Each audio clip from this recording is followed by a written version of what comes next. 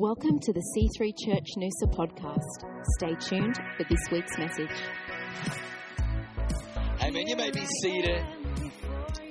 It is an absolute privilege to be here and to be with you. And there were some very, very nice things. Where I was a little nervous, actually, when Pastor Christian said he's been married to Leanne for 22 years. I thought, hang on a minute, did you get a text message this morning? I thought I still am. At least I hope I still am. And but anyway, I'm believing God. It's great to be with you guys. I was saying to some of the leaders last night, just want you to know what a gift you have in Pastor Christian and Pastor Melissa. It's very, very, very, very easy. Pastor Fraser, well, I was going to say Pastor Fraser, but he is like a lay pastor. And at Oxford Falls did a great job with the offering message this morning. We were talking about just the battle for authenticity. And, you know, you don't have to be a pastor in a pulpit to have a battle for authenticity. I actually believe that really every man or every woman's battle is that. It's a battle of authenticity. And what I mean by that is actually being real. The first thing Adam and Eve did when they sinned was they sewed fig leaves together and hid amongst the trees. That somehow they were ashamed of who they were or what they saw. And it's amazing how many people live there. You find that, in church it's very easy to put on a church facade. So it's very easy to kind of, bless your brother. Oh, the Lord bless you. Love you in the Lord. Say all that kind of stuff, but not actually mean it in your heart. It's so easy to just go through the motions. But a gift and real strength, I believe, is actually being the same person in a pulpit or the same person in church on Sunday as the same person in traffic Monday morning. I know that's my big battle. Traffic, you're stuck behind some jackwagon and you're running late, and it's like, hello, help me to be a Christian right now. But it's in the job on Wednesday and whatever. And, a few months ago we did a series on relationships, and I love doing series in our churches because I learn as much as as kind of is taught. And it was interesting because as I was doing some study, I really felt the Lord speak to me. And he says, the greatest desire, whether you realize it or not, how many people know that you live on in two realms? You live on a conscious realm. You also live on a subconscious realm. You live on a conscious realm. There are things that you're conscious that, right now it's hot. I need cooling. It's getting close to lunchtime. I need to eat, I need some coffee or whatever. We live on a conscious realm, but we also live on a subconscious realm. In the subconscious realm, we desire for, certain things. I really want to, get married one day or start a family or, be successful or, gee, I hope God's got something for me. Some of these things can kind of, percolate on a subconscious level. And I really felt God speak to me and said, the greatest need that people have, the greatest need that every human being have is to be loved. But even more than that, to be loved, to be known and loved. To be known and loved. See, it's one thing to be loved, because there are a lot of people that are loved but not known. There are a lot of people who are loved, but they're not known. So people join gangs, and they become something that's not authentic to who they really are, but out of fear of being rejected again, they become something that they're not in order to have affirmation and have love. But the greatest need, and this is what the church does. This is what the church, you won't find it in a Hells Angels bikie gang.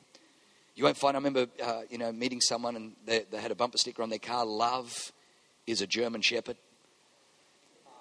And I'm thinking, sweetheart, you need a bit of, a bigger view of love. And, but they belong to the German Shepherd Association and, love is a German Shepherd. I'm like, oh, sweetheart, Anyway, and so you can join a dog club, you can join a tennis club, you can join all kinds of clubs, but it's only the church that will bring you to a place where you can actually find that you are known and loved. And I'll tell you, that's an incredibly courageous thing. And so when I look at your pastors, I've known them for over 20 years.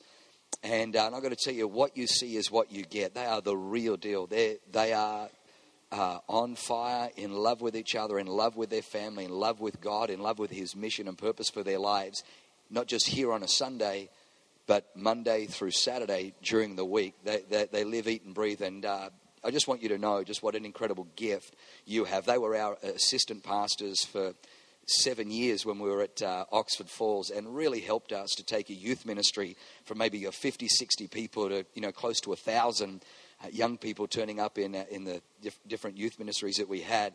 And we could not have done what we did if we didn't have such incredible, high capacity, loyal, faithful people. And to see the Lord send them here to Noosa. I know it's a hard place to live. It's difficult. Those horrible beaches and cafes and, sunshine and lifestyle. But, you guys are all suffering for Jesus here. But just, I'm telling you, they are a blessing. They are an absolute blessing. So would you put your hands together, just an honor, just your awesome pastors. I live in America where we understand honor. And you need to understand that honor isn't an American thing. Now, you need to understand it is not second nature to Australia. Australia has the pull down the tall poppy syndrome mentality. And sometimes you can think, well, that's a good thing because, we keep people on the same level and keep them humble and whatever. But you need to understand that the language of the kingdom is honor. You create invisible ceilings over your life. If your language is not honor, you will find that God will just keep you going around and around the wilderness until you change your language. Now that you're giving me that look, let me explain. The children of Israel, God's vision, God's prophecy, God's word to them was He's going to deliver them from Egypt into the promised land. I'm going to take you out of Egypt, and I'm going to take you to a land flowing with milk and honey. For 40 years, they were stuck on an 11-day journey. It's 11 days from Egypt into the promised land. 40 years later, they're still there. Why? Because of their language.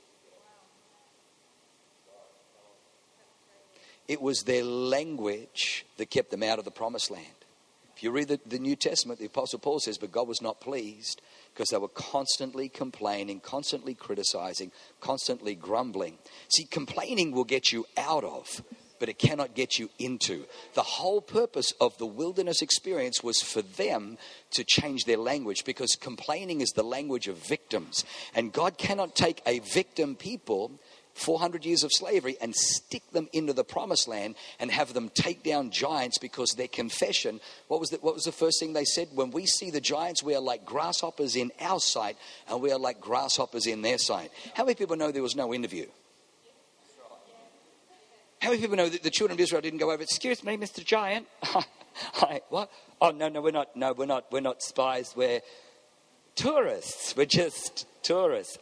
Could we just, we're just doing a survey. Could we just ask you a few questions? When you look at us, what do you see? Filthy little rodents. Okay, yes. It's good. Actually, something from like the insect world. Cockroaches. Okay, yeah. What about something that flies? Grasshoppers. That's what we were after. Thank you for your time. How many people know there was no interview? Come on, how many people know there was no interview? There was no interview. This was their perception. Their perception came out of their confession. See, grumbling, complaint. So let me just say all of that to learn the language of honor. Honor will do you good. God honors those who honor Him. So learn the language of honor. So always appreciate the leaders and what God has done in your life. Somebody say amen. Well, it's fantastic to be with you. I do have a book called Push, Pray Until Something Happens.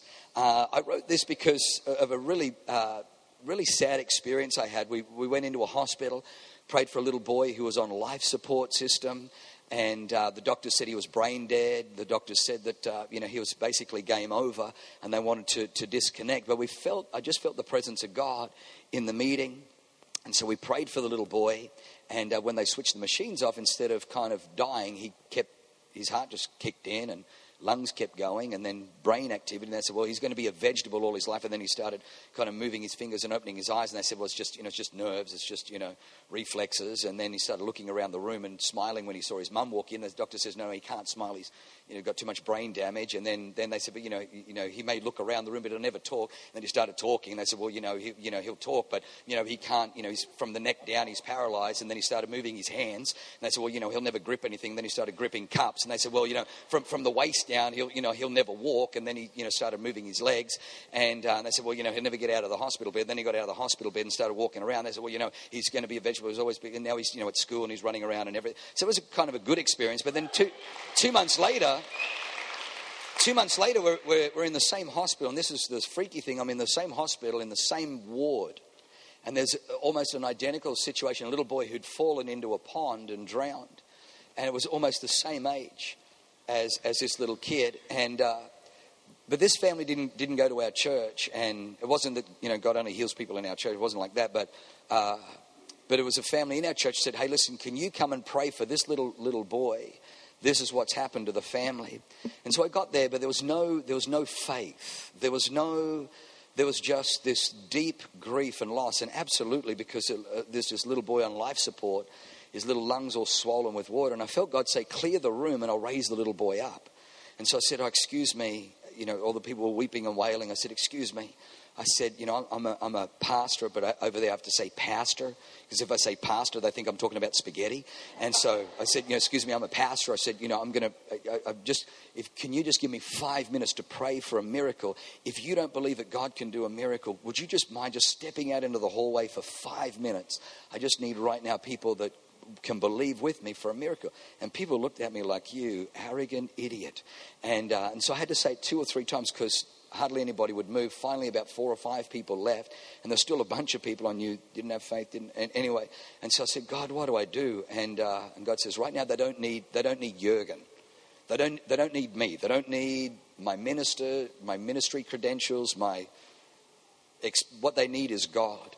And so I walked into the corner of the hospital room and just began to speak in tongues, because I know that this little boy needs a miracle, and the Holy Ghost, come on, Romans 8:11, the same Spirit that raised Christ from the dead works in us. So I just walked into the corner of the room, and I knew I needed to get God. And I just started speaking in tongues for maybe 5 or 6 seconds. When all of a sudden somebody grabbed my arm and shook me and says, what are you doing? And I'm like, oh my gosh. I said, I'm just praying. He goes, you're praying in tongues. I said, yes, I am. Well, you shouldn't pray unless there's an interpreter. I said, well, I'm not talking to you. I'm talking to God. And the Bible says, when I'm talking to God, it's none of your beeswax. I don't need to give you an interpretation because I ain't talking to you. And so he says, I'm the father of this little boy. If God wanted to raise him from the dead, if God wanted to do a miracle, he would have done it at the pond. He would have done it when we were waiting for the ambulance. He would have done it in the ambulance. We prayed 3 times. This is obviously God's will. And then the mum threw herself on the little boy and goes, God, we don't know why you took him, but we know it's for your glory. And and I'm like, oh my, what? I honestly, I was so upset. I was so mortified when I left that I was angry. And God just said, this is what you're dealing with. If I had my way, and thank God I don't, I would have arrested their pastor. What kind of garbage does he teach people that God looks down from heaven and says, I want that little boy. I'm going to drown him in a pond. It's for my glory. But people believe this. So basically that began a bit of an anti-Calvinism stance. So if you're a Calvinist, I apologize ahead of time. But anyway, so I wrote the book called Push. And the reason I wrote the book Push is because I've discovered that nothing in the kingdom comes automatically, and that the will of God requires a level of pushing into. The Apostle Paul says we must, through much tribulation, enter the kingdom of God. Matthew 11:12 says, the kingdom of heaven suffereth violence, and the violent take it by force. So we've got to push a little bit. So you already got one of these, didn't you? She's got 2 of them now. Fantastic. Well, I just want to encourage you to get... Which one's Kelly? Where's beautiful Kelly? Kelly, come on, Kelly. There you go. I said I was going to give you one last night. So I'm going to give this one to Kelly. Let me encourage you. It's got, I think it's about 12 chapters in there on pray. It's got one chapter that God told me to write. It's PUSH is an acronym for pray until something happens. One of the chapters, God says, I want you to write a chapter on when not to pray. I said, God, not in this book. This is a book on prayer. And it's like, yeah, exactly. There are times when not to pray. And I'm like, that doesn't even make sense, God. And he says, just write it. So I wrote it, and it's probably my favorite chapter in there. Because how many people know when Moses came to the Red Sea, he's got the Red Sea in front of him, the Egyptians coming up and the complaining people here saying, were there no graves in Egypt that you brought us out here in the wilderness to die? And so Moses cries out to the Lord, and God stops him and says, why do you cry out to me?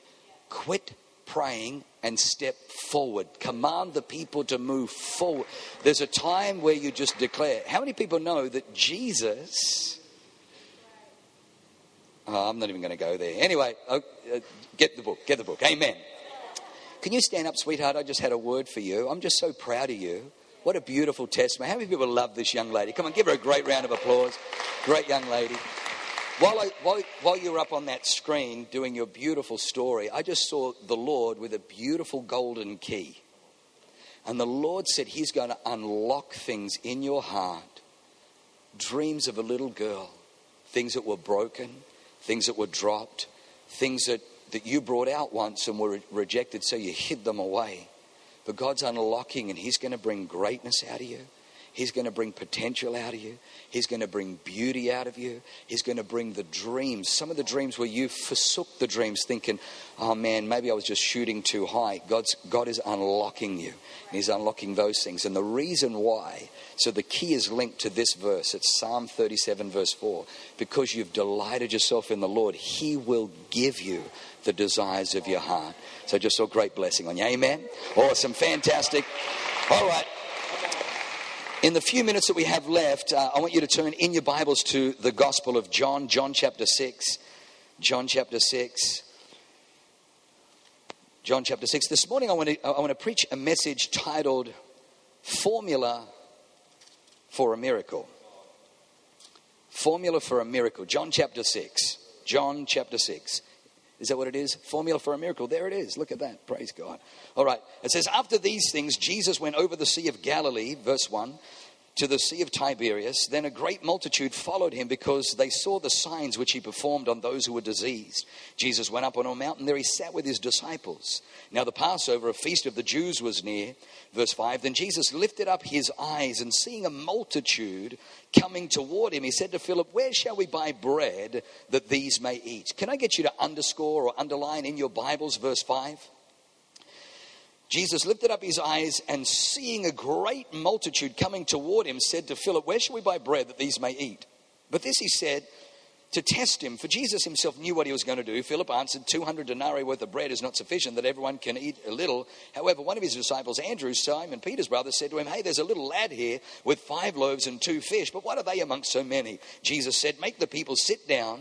Now there was much grass in the place, so the men sat down in number about 5,000. Jesus took the loaves, and when he had given thanks, he distributed them to the disciples, and the disciples to those sitting down, and likewise the fish, as much as they wanted. So when they were filled, he said to his disciples, gather up the fragments that remain, so that nothing is lost.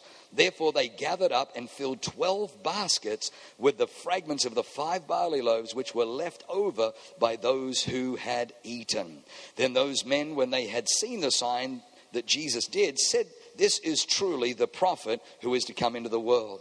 Now one more verse and then we'll jump into this. Luke 9:16. Luke 9:16. It's the same story just in the Gospel of Luke, but there's just one verse I want to bring out here, and then we're going to jump into this. Luke 9:16 says, Then Jesus took the 5 loaves and the 2 fish, and looking up to heaven, he blessed and he broke them and gave them to the disciples to set before the multitude. So they all ate and were filled, and 12 baskets of leftover fragments were taken up by them. Let me just pray. Heavenly Father, I thank you for a word this morning.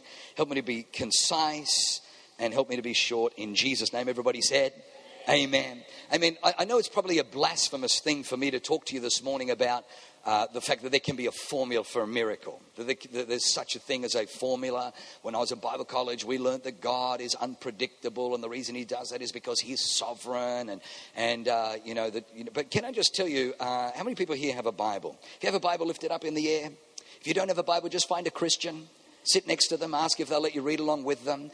But your Bible, I'm not sure whether you realize what the Bible is, but the Bible is literally, God has rolled himself so that we have a print. This is God in print. This is God in print. In John, it says, in the beginning was the Word was with God, and the Word was God. The Word became flesh and dwelt among us. This is the Word of God. God has put himself in print. Why has God put himself in print? So that you and I might know him. I don't have time to unpackage this for you, come back again tonight. But let me just tell you this, that there are some beautifully predictable patterns. There are some beautifully predictable patterns that you can actually build your life upon. You can build your life upon. Jesus says, whoever hears these sayings of mine and does them, I will liken him to a wise man who builds his house on the rock. When the rains come down and the floods come up and the wind blows, his house will not fall, but it will stand, because he's built his house on not just hearing, but on applying these sayings of mine. What I've found in this life, I did not grow up in a Christian home. My father was an atheist. Told me from a little kid there was no such thing as God. He was born in East Germany on the side of communism and atheism. So I didn't have a Christian upbringing. I didn't have a Christian context, but I had a radical encounter with Jesus Christ on a beach, Matty Danswan, in 1986, January 1986. Matt Danswan, stand up, Matt Danswan. He's one of the most handsome men, supermodel, married to another supermodel, beautiful Nikki. He won the junior event of the Christian Surfers Outreach the weekend I got saved. And I'm telling you, they're a beautiful couple. But I had a radical encounter with Jesus Christ. And all of a sudden, this God who I was told wasn't real, I discovered was real. But then I was taught that, God is sovereign and, you can never put him in a box. And I don't believe you can ever put God in a box. But I want you to understand that God has given us his word so that there are predictable patterns that we can base our life on. So this story today I want to talk to you about, because this story applies to you and I. Whether you realize it or not, the only miracle that Jesus did that's in all four Gospels is the feeding of the 5,000. Matthew, Mark, Luke, and John, the only miracle that Jesus did that's in all four is the feeding of the 5,000. All of them were so impacted by it. The reason they were so impacted by it is because this is a snapshot of what you and I face in this life. Let me explain it. The Bible says Jesus, in verse 5 of chapter 6, Jesus, seeing a multitude coming towards him, seeing a great multitude coming towards him, says to his disciples, where shall we buy bread that these people may have enough to eat? Can I just tell you that in this life, you and I will always be faced with the challenge of our vision exceeds our provision. Where our vision exceeds our current resources. Sadly, what a lot of people do is they lower their vision to they lower their vision to their resources. They once used to shoot for the moon. You ask a little kid like little Zach, what do you want to be when you grow up? I want to be an astronaut. I want to be, a policeman. I want to be a firefighter. Like little kids, they have no problem. You ask a teenager, what do you want to be when you're something dies. We live in a world that says, hey, lower your dreams, lower your sights, lower your vision. I used to want to get married, but I got heartbroken and I got betrayed and engagement broke off and there was betrayal and now maybe I'll just lower. I used to believe I could have a happy marriage, but now I'm just saying, I used to believe that I could, prosper, but I used to believe that I could break out of this poverty cycle, but now I'm just going, I used to think that I could own a home here in Noosa, but now just watching the prices go up. And too often what we do is we lower our vision down to our resources. Here is a snapshot, and I want to give you a formula today to tell you, keep your vision in front of you. Jesus is looking at 5,000 men plus women and children. Many Bible scholars will tell you there's between 12 and 15,000 people conservatively in front of him. Jesus sees this massive multitude, but when he looks, he's got 5 loaves and 2 fish. The vision in front of him is greater than the provision in his hand.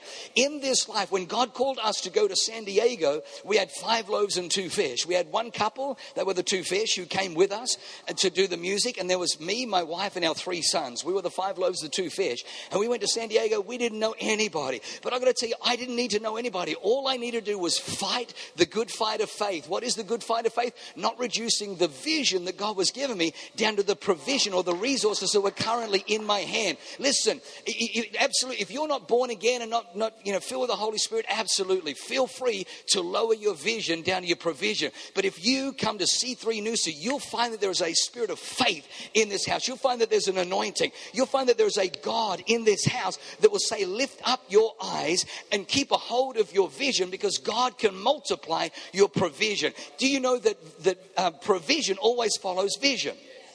That's why it's called provision, because it's for the vision. What's this for then? It's for the vision. Oh, that's what it's for. That's what it's for. Provision.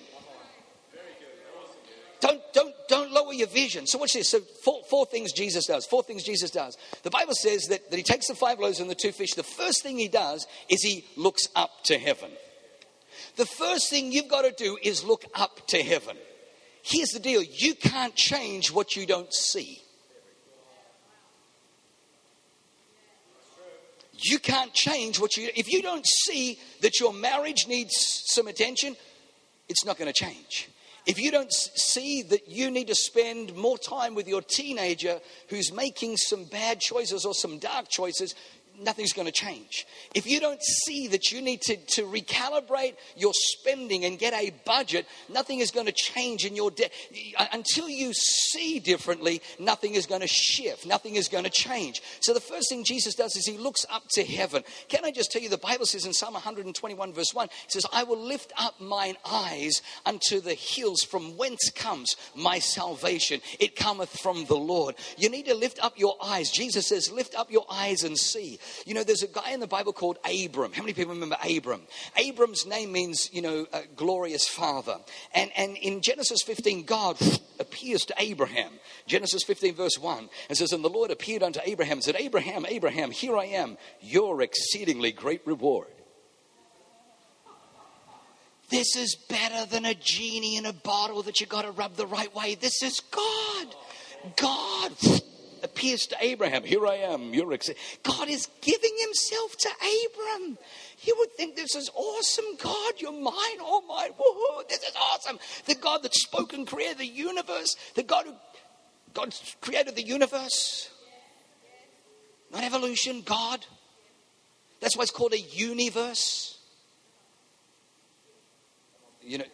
Verse, word, one word from one being. It's not a diverse, it's not a triverse, it's a universe, because the one God spoke. Anyway, so Abram's response to God is, so what? Can you imagine the rejection? Goes, what?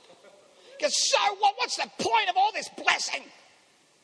When Eliezer of Damascus, a servant born in my house, is heir.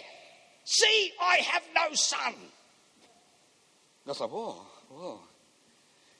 Do you know what? Abram is living in a place where most of you and I live. See, God is saying to Abraham, here I am, your exceedingly great reward. And Abraham's response is, man, what's the point of all this blessing? What's the point of all of this when Eliezer of Damascus is going to be heir in my place? I want you, God, to see what I don't got. I want you to see that I don't have I want you to see I don't have the right job. I don't have the right connections. I don't have the right background. I don't have the right pedigree. I don't have the right upbringing. I don't have the right degree. We want to tell God what we don't got. We want God to see what we don't got. So God has to say to Abraham, get out of your tent. Get out from under that narrow ceiling. Come on, somebody. Get out of that confined place and look up and begin to count the stars if you are able, because more are your descendants than the stars in the sky and the sand on the seashore. In other words, God is saying to Abraham, I cannot change what's in Sarah's womb until you allowed me to change what's in your sight, what's in your vision. The first thing Jesus does is he looks up. The Bible describes in 1 Samuel 17, it describes Goliath. It describes Goliath. The whole first verses talk about Goliath. And a champion went out from Gath, whose height was 6 cubits and a span, 9'9". He had a bronze helmet on his head. He wore a coat of mail. He had a spear the size of a weaver's beam. Wow. What is a weaver's beam? Don't know, but it sounds impressive. He had a spear the size of a weaver's beam and a javelin between his shoulders, and a shield bearer went before him. And morning and evening he would present himself in the valley and says, give me a man that we may fight. And everyone described him. They described the weight. They knew the weight of his, his armory, bronze on his, they knew the colors, they knew the metal. They studied Goliath because to them, Goliath was the giant on the battlefield. But there was a little 15-year-old shepherd boy called David. And goes, who is this uncircumcised Philistine that he should defy the armies of the living God? And they're like, man, what are you talking about? He goes, how come someone doesn't take him out? So here's a guy who'll fight him. Here's a guy who'll fight him. He goes, I'll fight him. And Saul says, you can't fight him. Look at you, you're a little runt. He is. He's the 8th son. You're the runt of the litter. Look at you. What do you like to do, David? I like to play the harp. That's not going to help, is it? He's a warrior. What else do you like to do, Dave?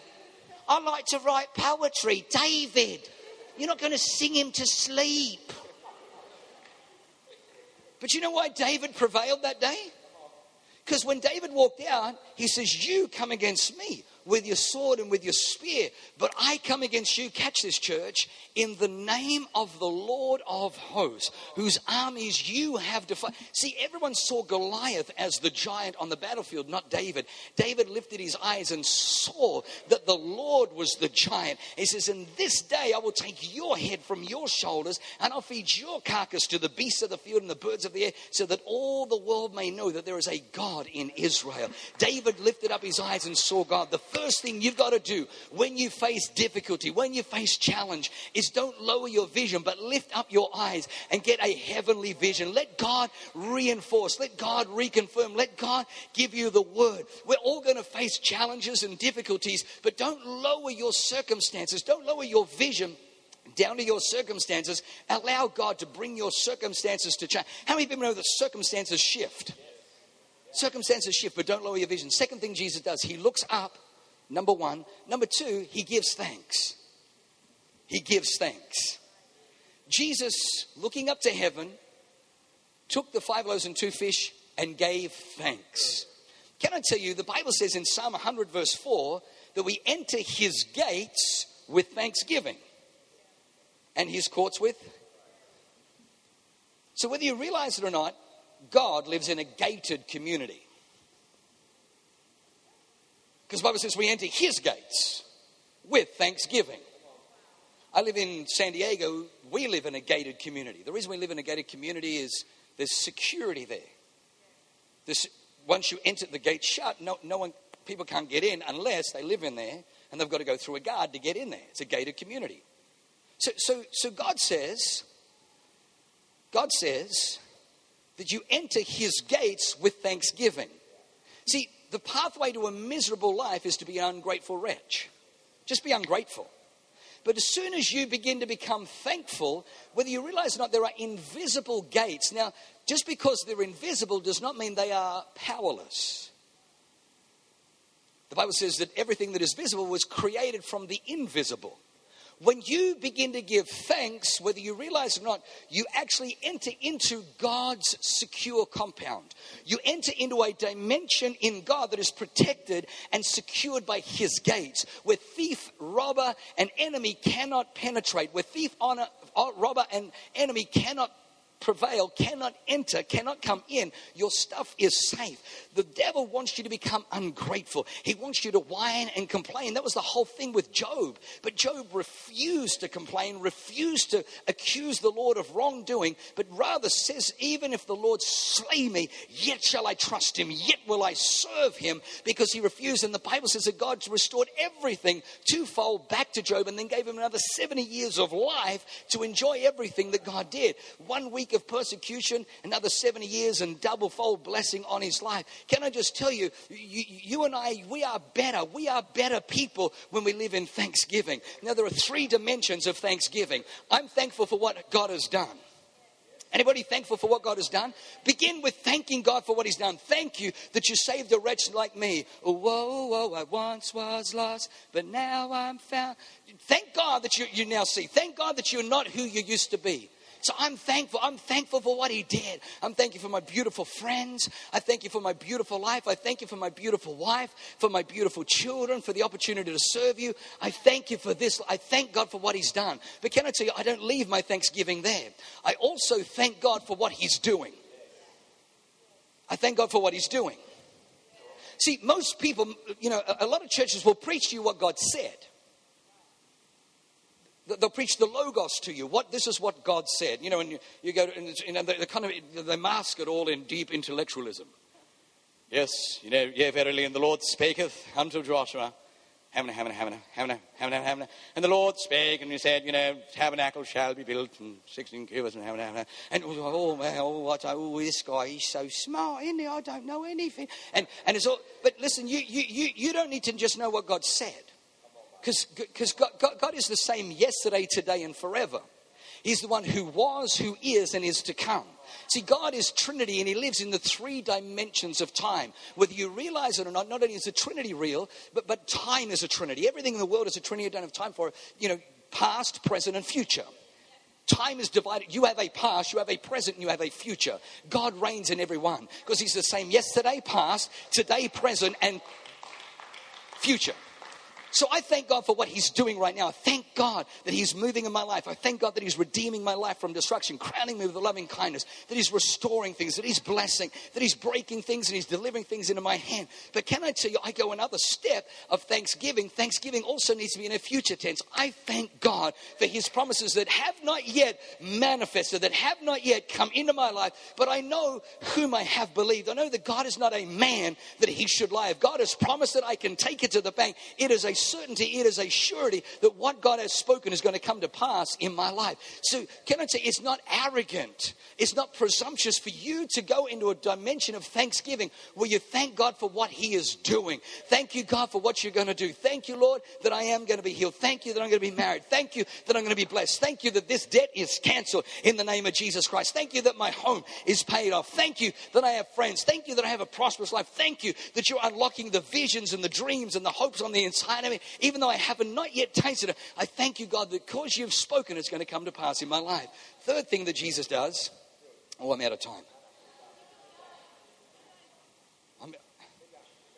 I've got 2 more points. I can't. Who'll give me just 2 more minutes? 2, 4, 6, 8, 10, 12. That's more than enough. My Lord, you guys are crazy. All right, so point number 3. So he looks up to heaven. What's number 2? Gives thanks. Number 3, I haven't told you yet. Number 3 is he blesses, or he blessed. Now the Greek word blessed is the word eulogio. Eulogio is where we get the word eulogy. Eulogy. Or as Fraser was saying to me before the service, a eugugalizer? One who speaks at funerals?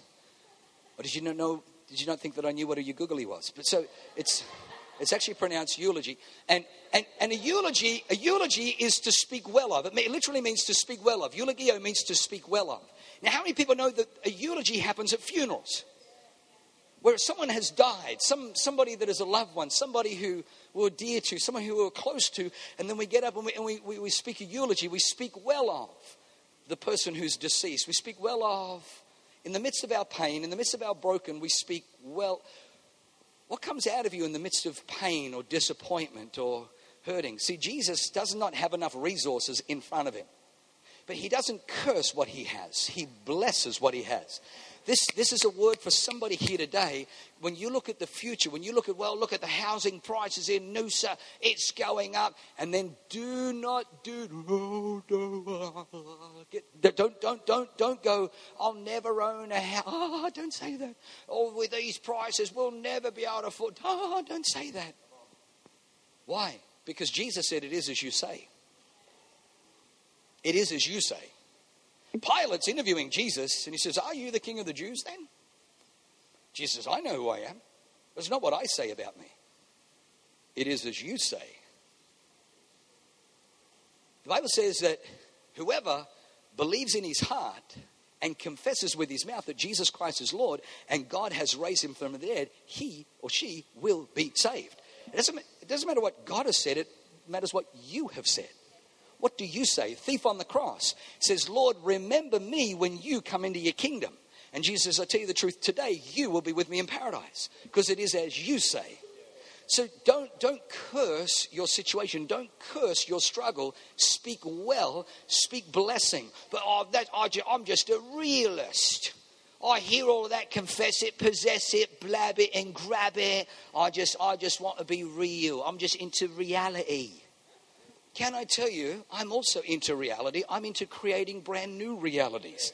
If you don't like this reality, don't stamp it in concrete. The Bible says that God, Romans 4:17, God speaks those things that are not as though they are. God speaks those things that are not as though they are. Why does God do that? Because he's a creator. Well, whose image are you and I made in? Who are being fashioned and forged into his image. What does God do? God speaks those things that are not as though they are. Don't say, well, this lump's probably cancer. Don't speak that. Speak, by his stripes I am healed. Speak, my God shall supply all my needs according to his riches and glory by Christ Jesus. Because it is as you say. You've got to speak blessing. So Jesus looks up to heaven, heavenly vision. Jesus gives thanks, thankfulness. Number 3, he blessed. He speaks blessing. But then number 4, the Bible says he took the bread and he broke it and gave it away and distributed it to the disciples. The miracle did not happen because he looked up to heaven. The multiplication miracle did not happen because he gave thanks. The multiplication miracle did not even happen because he blessed it. The bread only began to multiply when Jesus broke and distributed. When Jesus broke and distributed. Can I tell you, while it's whole, nothing's going to change. You can look. You can thankful, you can bless, but at some point, the rubber's got to hit the road. At some point, we've got to put our money where our mouth is. And so Jesus breaks the bread and begins to distribute. See, the Bible says that God gives seed to the sower. If you ain't got no seed, you've got to ask yourself, am I a sower? The Bible says give and it will be given to you. Pressed down, shaken together. There's got to be a flow out. In Genesis chapter 2, I think it's verse 15. It says, and a river flowed out of Eden to water the garden. The river didn't flow into Eden. It flowed out of Eden to water the garden. There's got to be a flow out. There's got to be a flow out. So 2,000 years ago, Jesus Christ hanging on a cross. Hanging on a cross, the Bible says it was dark from the 6th hour to the 9th hour. And Jesus cried out 12 noon to 3 p.m. Jesus cried out in a loud voice, Eloi, Eloi, lama sabachthani. My God, why hast thou forsaken me? Because Jesus became sin. 2 Corinthians 5:21. Jesus became sin. When Jesus became sin, God separated himself from his son. And Jesus felt the abandonment on the cross. The reason he did that was so that you and I could stand before God sinless and not feel rejection and not feel abandoned by God, but rather be accepted by God. That's worth giving him a clap for right there. But at that moment, when Jesus says, Eloi, Eloi, lama sabachthani, why have you forsaken me? For that brief moment, the Trinity was broken. The Trinity was broken because God lives the principles that he teaches you and I. The Trinity was broken and God was distributing Jesus, who is the bread of heaven, to mankind so that we can feed on him, so that the multitudes can be saved. Today, because God broke and gave his only begotten son, there are literally 2.4 billion Christians on this planet that confess Jesus as Lord and Savior over their lives because of what God did. He had one son, he breaks and distributes, and now he has billions of sons and daughters. Can I encourage you today, church, that what you withhold leads to poverty, but there is one who scatters and yet increases more. Don't withhold what God has put in your hand. Begin to break some time to serve in the house of God, break to volunteer, break to attend the Connect group, break to get into the courses, break to be discipled, because what holds together doesn't multiply until it's broken and given, God is a giver. For God so loved the world, he gave. Well, I don't believe we should give to get. Well, read your Bible. Unless you're more spiritual than God, and if you are, we'll just take a moment, fly around the room for me. Anyone? Bueller? See, God gave expecting to get. For God so loved the world, he gave his only begotten son. Why? Because he was expecting to get billions and billions of sons and daughters in return for his giving. Jesus looks up to heaven, gives thanks, blessed, broke, and distributed. The greatest thing we can do is break our pride and come and give our lives to Christ on an altar. Break our pride and give our lives in service. Break our pride and come to a place where we can be discipled and spoken into. Amen? Amen. You've been fantastic this morning. Come on, give the Lord a great clap up as we come to a close. Would you just do this? Would you just close your eyes? Thanks for listening to the C3 Church Noosa podcast. Visit us online at c3noosa.org.